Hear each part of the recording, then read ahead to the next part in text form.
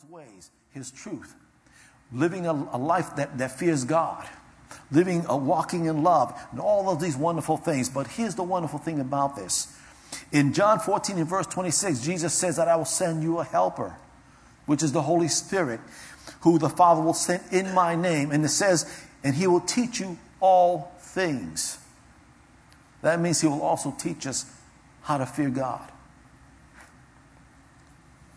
He will enable us to live a God-fearing life. So, what does a God-fearing life look like? Since we have the ability to fear God because it's in our DNA, and so since we have the Holy Ghost to teach us how to live a God-fearing life and how we must choose every day to live that kind of life, go to Proverbs chapter 23, verse 17. And again, this is a matter of choice, which means that we can choose every day to honor and respect God. Listen to what verse 17 says in the Amplified. Let not your heart envy sinners, but continue in the reverent and worshipful fear of the Lord. When? All the day long. So in other words, it doesn't mean that we have to fear God for an hour during the day, or maybe even 3 hours, or maybe every other day, or maybe even every other week. No, he says to fear God all the days, every day, throughout your life. So living a God-fearing life is a lifestyle that is to be maintained throughout the day, every day of your life. So again, let's look at what this fear of God looks like. Let's look at Nehemiah's life. When Nehemiah went to Jerusalem, he became the governor of all of Judah. And he was in his 12th year as governor. Now, when he got there, he not only went there to rebuild the walls of Jerusalem, which was a mess, which is still in ruin, but there was all kinds of other issues that he had to deal with.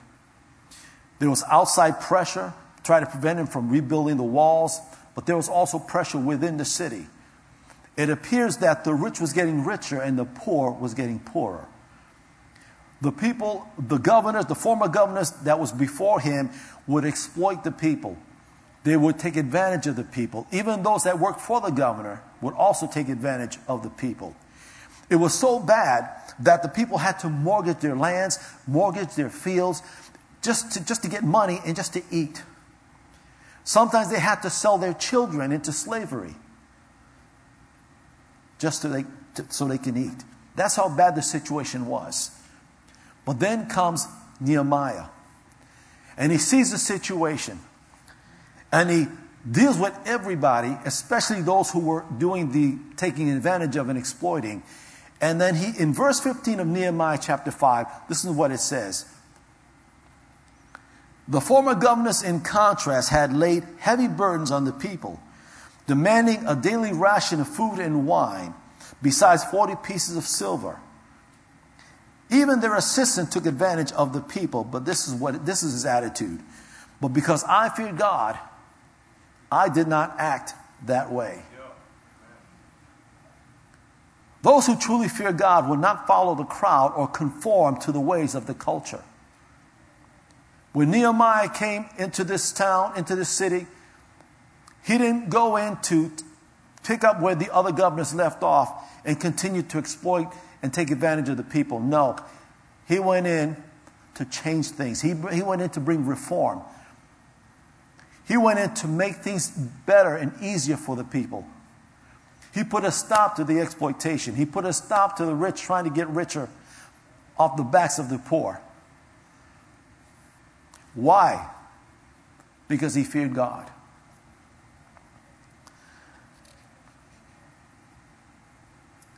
When we live our lives, we're going to be faced with challenges. Whether in the workplace, at schools, or wherever you go. And you're going to see people doing things that you know is wrong. And sometimes there's this tendency to want to do the things that they do. There are times when we feel pressure to do the things that they do. Sometimes we don't want to feel left out. Sometimes we don't want to look like the oddball. There's a saying that, and you may have heard it, it says, when in Rome, do as the Romans do. But when we find ourselves in no matter where we're at, whether in the workplace, whether it's the schools, whether at home, in our neighborhoods, if we fear God, we're not going to conform to the ways of the world. We're not going to conform to the ways of the neighborhood. We're not going to conform ourselves to the culture of the day. As a matter of fact, when Nehemiah confronted the people, he asked a question. After all that was said and done, after all the things were done, and he said, don't you fear God? He was surprised that nobody had a fear of God because of the way they were acting. But Nehemiah was a perfect example of a man who feared God, who had a holy respect for God, that he was willing to do what is right and not conform to the ways that was done before. He didn't go into Judah and Jerusalem, and it wasn't business as usual for him. He came in to make some changes. He came to make some reforms. In this world, there are people who cheat, who lie, who cut corners, who take advantage of others, who exploit others, people who conform to the ways and cultures of this world. But those that fear God do not do as they do because we fear God. There's a much higher authority that we answer to. There's a much higher accountability that we must face. And everything that we do, we need to understand that we do it in the fear of God. Let's look at another example. Cornelius. Let's look at Acts chapter 10. Look at verse 1.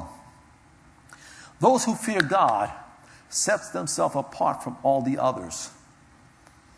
In verse 1, it says, there was a certain man in Caesarea called Cornelius, a centurion of what was called the Italian regiment or Italian band. Now, a centurion was an officer who led 100 legionnaires, Roman legionnaires.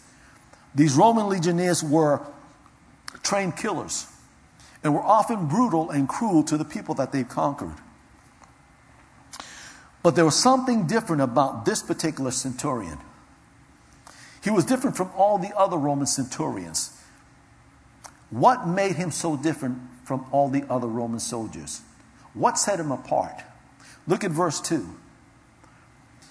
He was a devout man and who feared God with all his household, and he gave alms generously to the people and prayed to God always. So we find here that he was a pious and godly man, a man who was dedicated and devoted to the things of God.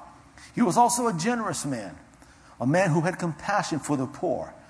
He was also a man who had a consistent prayer life. Cornelius lived and behaved much differently than all the Roman soldiers around him simply because he feared God. And because he feared God, he demonstrated godly characteristics, which was compassion, generosity, devoted to the things of God, and having a strong prayer life. It was Cornelius' lifestyle, the fact that he feared God, that set him apart from all the other Roman soldiers. Let me ask you, what sets you apart from your world? And that's a question only you can answer. But let's go on. Let's look at Job, for example. Let's look at him. Job chapter 1 and verse 1. There was a man in the land of Uz whose name was Job. And that man was blameless and upright, and one who reverently feared God and abstained from and shunned evil because it was wrong. The God-fearing life loves what God loves and hates what God hates. The King James Version describes Job as a perfect and upright man. Now, that word perfect does not mean that he is absolutely faultless or that he's perfectly sinless, or he doesn't have tendencies to do evil. No, because Job is human just like everyone else. It doesn't mean that he didn't fall every now and then, but he didn't go out and practice sin. But the matter of fact, the scripture says that he avoided or abstained from evil. He made it a point to clear himself away from anything or all appearance of evil. And the fact that he was human doesn't mean that he was perfect. And I don't know of any person in this room or any person watching by live stream that can proclaim that they're perfect. Because if they did, then they would need to be laid hands on so we can cast that lying spirit out of them. Solomon says this in Ecclesiastes chapter 7 and verse 20. He said, not a single person on earth is always good and never sins. So Job wasn't perfect, but he did everything he could to stay clear from anything that was evil. Job was a man who maintained his integrity, who also hated and stayed clear from all appearance of evil, keeping himself from doing what was wrong. Proverbs 8:13 says that the fear of the Lord is to hate evil. And Job hated evil because God hated evil. He was called a man who feared God. As I mentioned to you before, to fear the Lord is a matter of choice. And Job chose not to do evil, and he did everything he could to stay away from evil. Just like the story of Joseph that we talked about last week. Joseph did everything possible to stay clear from evil. Even though it came knocking at his door, he ran from it. He avoided it. He did everything he possibly could because he feared God. But there's something else that we must learn also about Job. And I really need you to pay close attention to this because this is so important. Those who fear God never speak disrespectfully about God, no matter what happens in their lives. We learn from reading the book of Job, you all know the story of all that's happened to him. He lost his family, he lost his possessions, he's lost his servants, he lost his wealth, and he lost his health. But through it all, he never spoke a disrespectful word about God. Look at Job chapter 1 and verse 22. He says, in all this meaning all that he had gone through, Job did not sin nor charge God or blame God with wrong. Even on one occasion, when things got really bad, especially with his health, his own wife says, why don't you just curse God and die?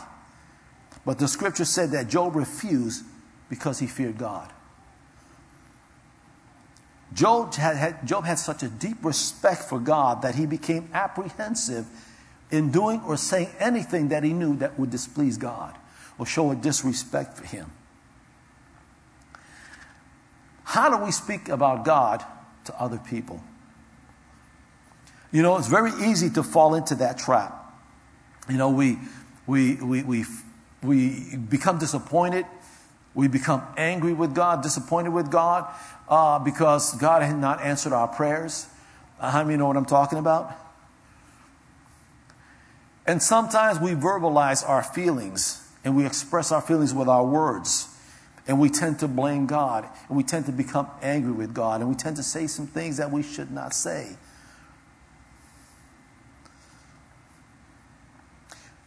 But God, here's what we say. Turn to Malachi chapter 3. Look at verse 13. We see an example of how we need to watch what we say about God. In the book of Malachi, we see that God, through the prophet Malachi, rebukes all those who spoke against him. Look at verse 13. This is God saying, your words have been harsh against me, says the Lord. And then he says, and you say, what have we spoken against you? When we say things out of anger, out of frustration, or out of disappointment, we say things and then we forget what we say. But God never forgets what we say. Because the question here is, you say, what have we spoken against you? What did we say? And then God says in verse 14, See, you see, God recorded everything that they said. And so when they asked the question, what did we say? God simply played it back. He said, this is what you said. It's useless to serve God. It said, you said, what profit is it that we have kept his ordinance or commandments? You said, and that we have walked as mourners before the Lord of hosts. Mourners being repentant. So God recorded everything that they said, and he brought it to them and said, this is what you said. And you spoke harsh against me, and therefore I rebuke you. Again, there's a tendency to say some harsh things whenever we're disappointed, frustrated, or angry with God. But know that every word that we say, every word that comes out of our mouth, God records. And so we have to be very careful not to get to the point where we feel that we can be free with our words and dishonor and disrespect God with those very words that we allow to come out of our mouths. Remember, the fear of God is a matter of choice. We choose to fear God with our words, with our actions, and with our thoughts, and with our attitudes. But look at Malachi. And this is not in my notes, but in Malachi chapter 3 and verse 16, God said this, then those who fear the Lord spoke with each other. And the Lord listened to what they said in his presence. And a scroll of remembrance was written to record the names of those who feared him and always thought about the honor of his name. So God not only records all the harsh things that we say, but he also records all the things that we say out of the fear of God. All the wonderful words that we come out that's respectful and honorable towards God.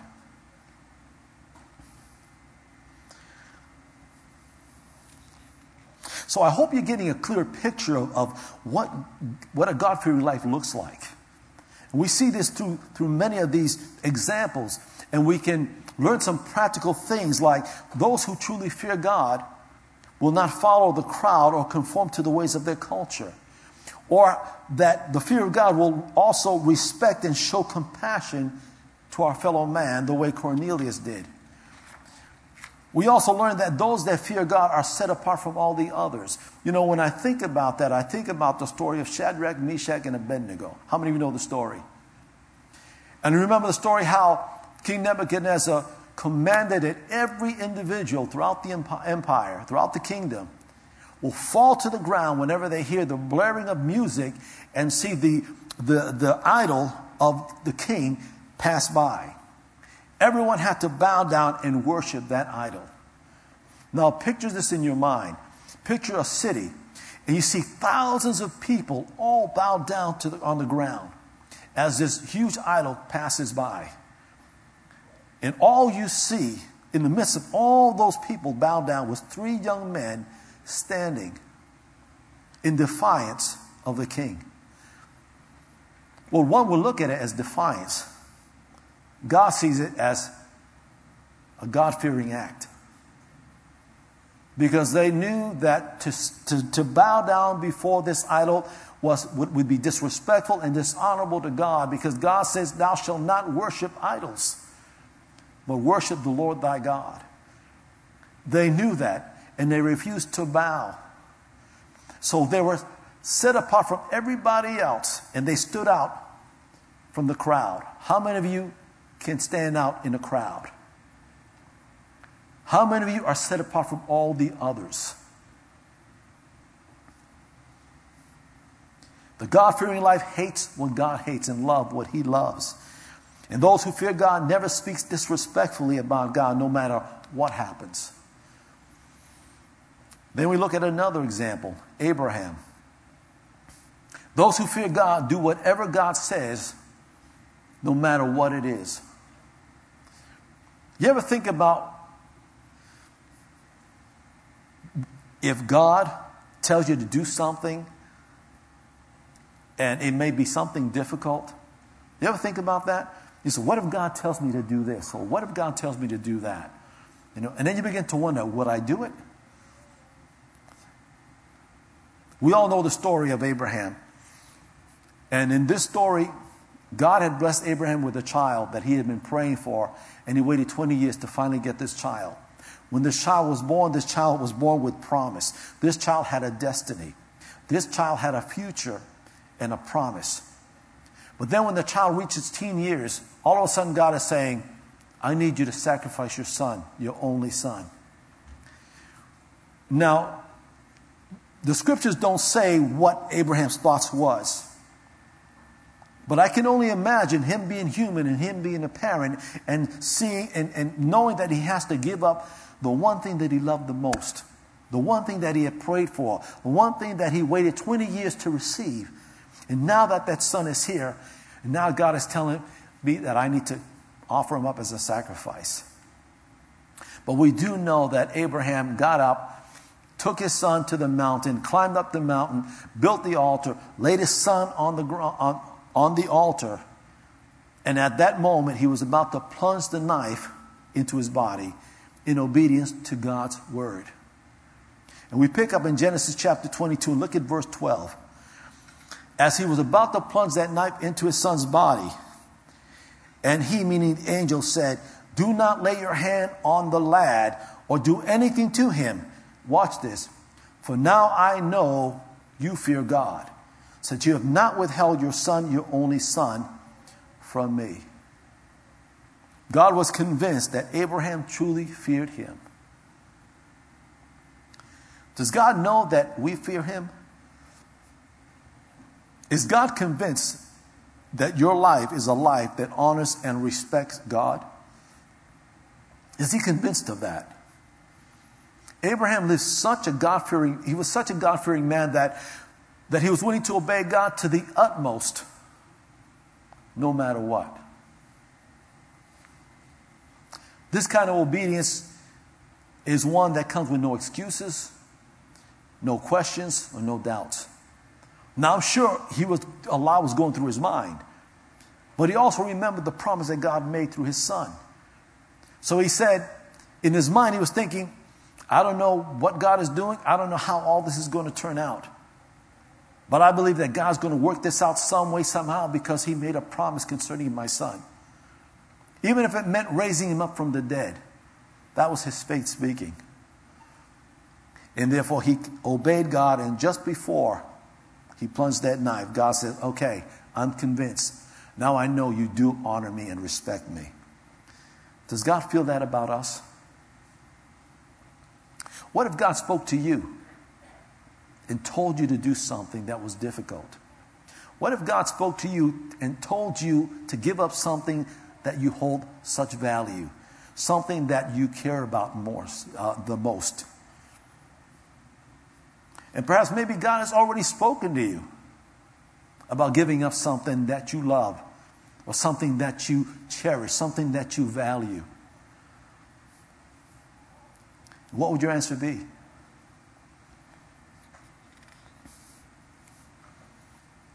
If we fear God, then we will do what God tells us to do, no matter what it is.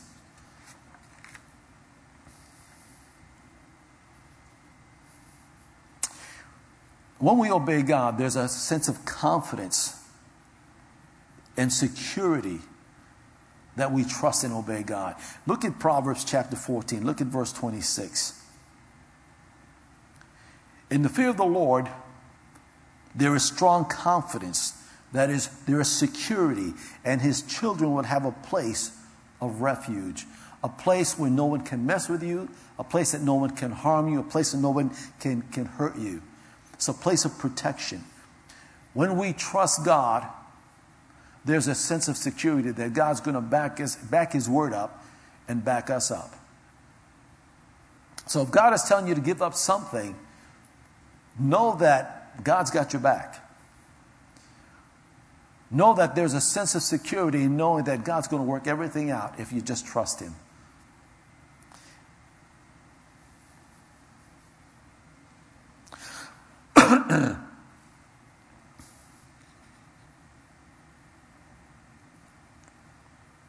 Something else that's really important to know about living and walking in the fear of God, and that is to walk with the awareness of his presence in our lives. To always be aware of his presence, because when you're aware of his presence, then you become aware of your thoughts. You become aware of your own attitude. You become aware of your own actions. And this is what I was dealing with, because I realized that as I was preparing this message, God was speaking to me where I was and how I needed to walk in the fear of God in all areas of my life. I began to start becoming more aware of how I thought and what I said. And I become very careful and apprehensive about saying or doing anything that's going to displease Him. And you see, that's what an awareness of God will do. It will cause you to walk in the fear of God by doing everything that you know is respectful and honorable to God. And it doesn't matter where you are, especially when you're alone at home behind closed doors.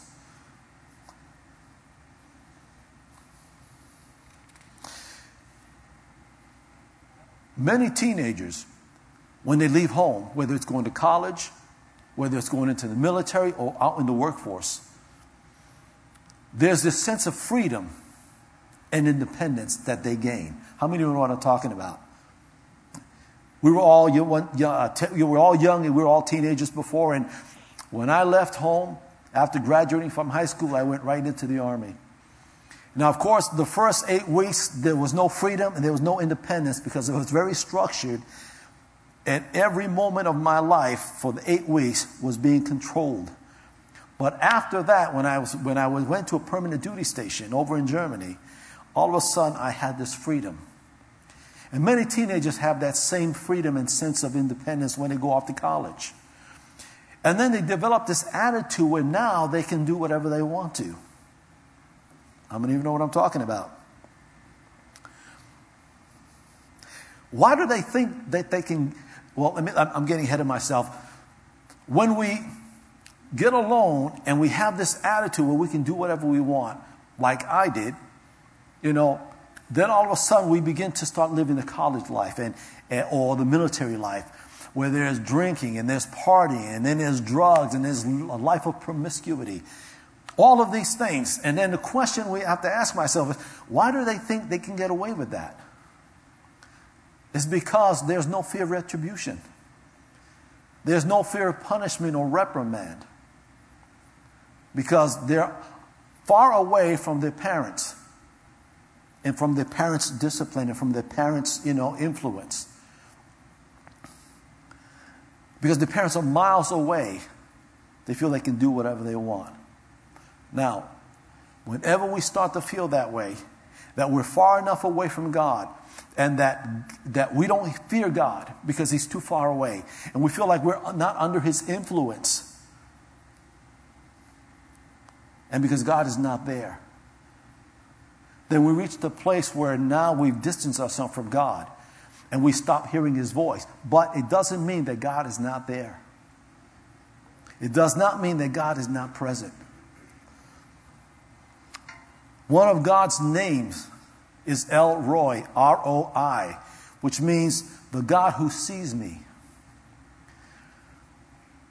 And many times when we live our lives and when we do things that we know we shouldn't do, see, that's that attitude where you think you can do whatever you want and think that God is not there or not watching. But the scripture says in Proverbs 15 and verse 3 that the eyes of the Lord are in every place, keeping watch on the evil as well as the good. For God to be able to see what you do with our lives means that He is present.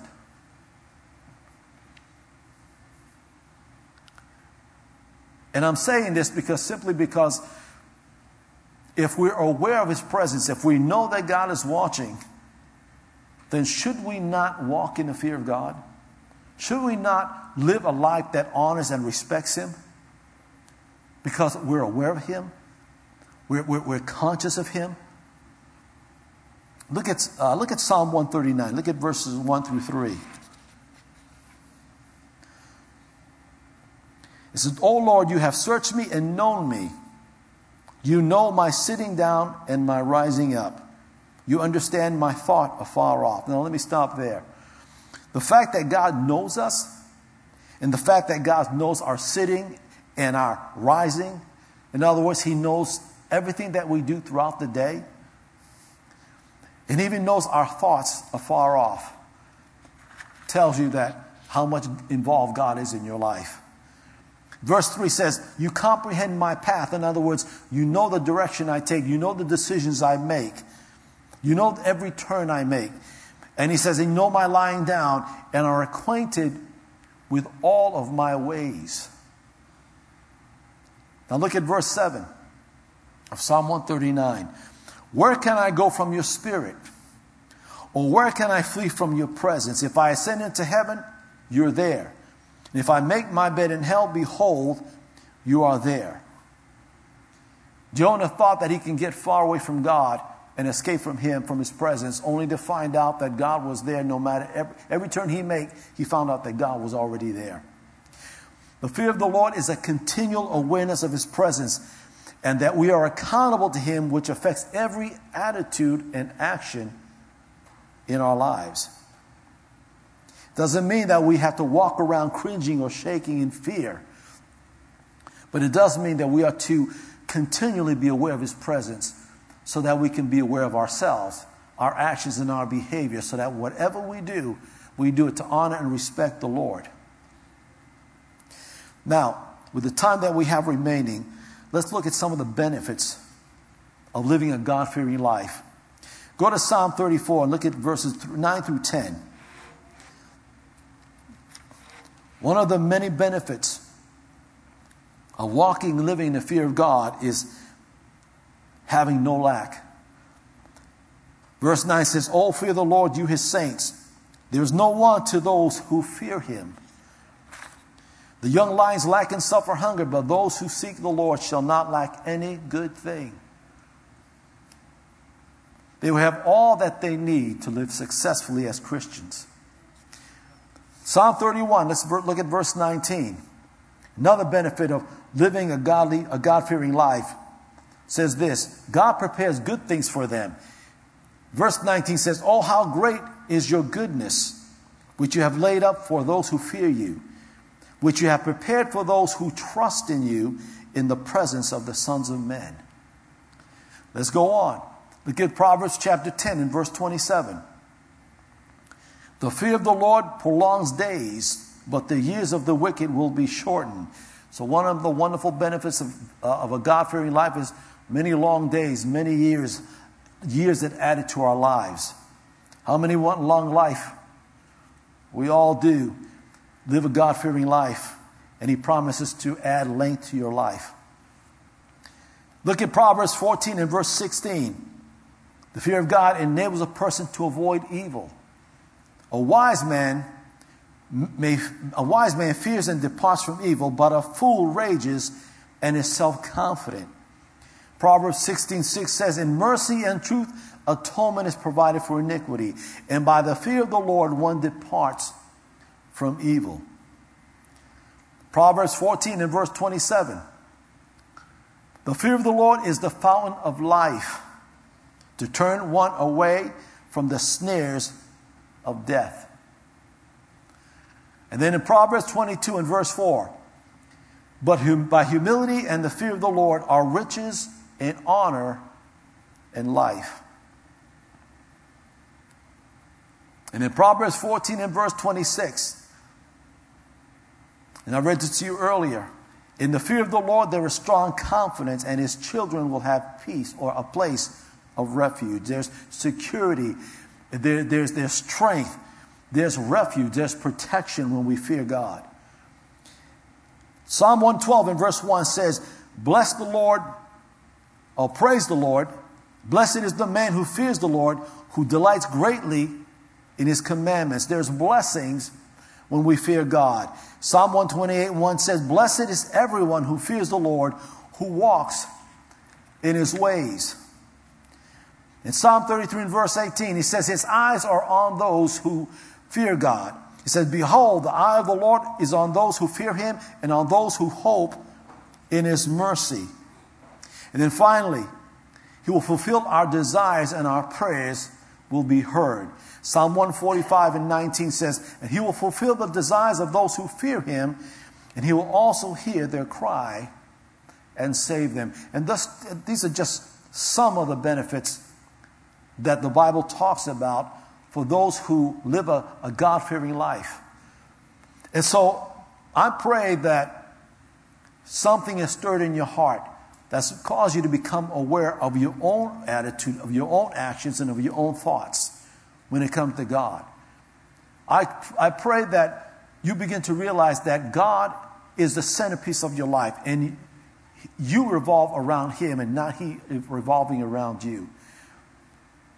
I pray that you begin to make a decision, a conscious decision every day, making a choice to live a life that is God-fearing, a life that is respectful to God.